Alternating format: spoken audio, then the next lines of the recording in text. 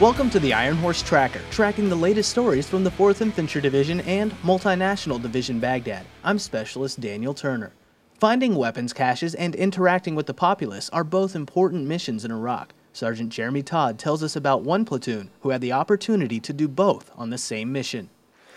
The Scouts of 3rd Squadron, 89th Cavalry Regiment have had their fair share of experience in Iraq. This is their second tour in less than a year. But these 4th Brigade 10th Mountain soldiers are on their game. Today the Scouts of Blackfoot Troop patrol the mahallas, or neighborhoods of Rusafa, Baghdad.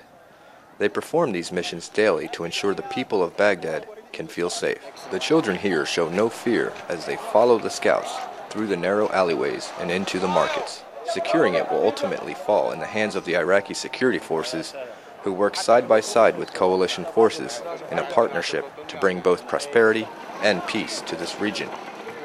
Team leader Sergeant James Cook says each day he makes it through leads closer to the day he gets to go home. Proud of our guys, proud of the job we're doing. Looking forward to securing Iraq so we can all go home. Sergeant Cook says it is his brothers to the right and to the left of him that will determine whether this deployment is a success or not. Reporting for 4th Brigade 10th Mountain Division, I'm Sergeant Jeremy Todd. March Madness is still months away, but the feeling was in the air as college basketball coaches made their way to Camp Liberty. I had the opportunity to see what they were up to.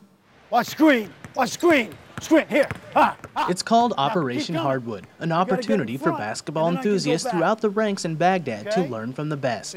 8 college basketball coaches came out to the Victory Base complex in Baghdad to manage 8 teams set up by the service members. ESPN college basketball analyst and former head coach Fran Fraschilla says he feels honored to be able to come out here and give back to the troops who sacrificed so much. I take great personal satisfaction in being able mainly not only to spend time with the troops, but able to go back home and tell people that we have the finest military force on the planet and that they're doing something that's worthwhile.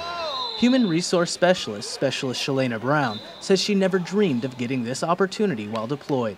They're real cool, they're real down to earth, and they're really here to really help us play basketball. They're not just here just to say hi and bye. The coaches say Operation Hardwood was not only a great opportunity for the soldiers, but it was a blessing for them as well. And that's all we have today on the Ironhorse Tracker. To learn more about the soldiers and units supporting Multinational Division Baghdad and the 4th Infantry Division, check out our website at www.hood.army.mil/4ID. I'm Specialist Daniel Turner, Baghdad, Iraq.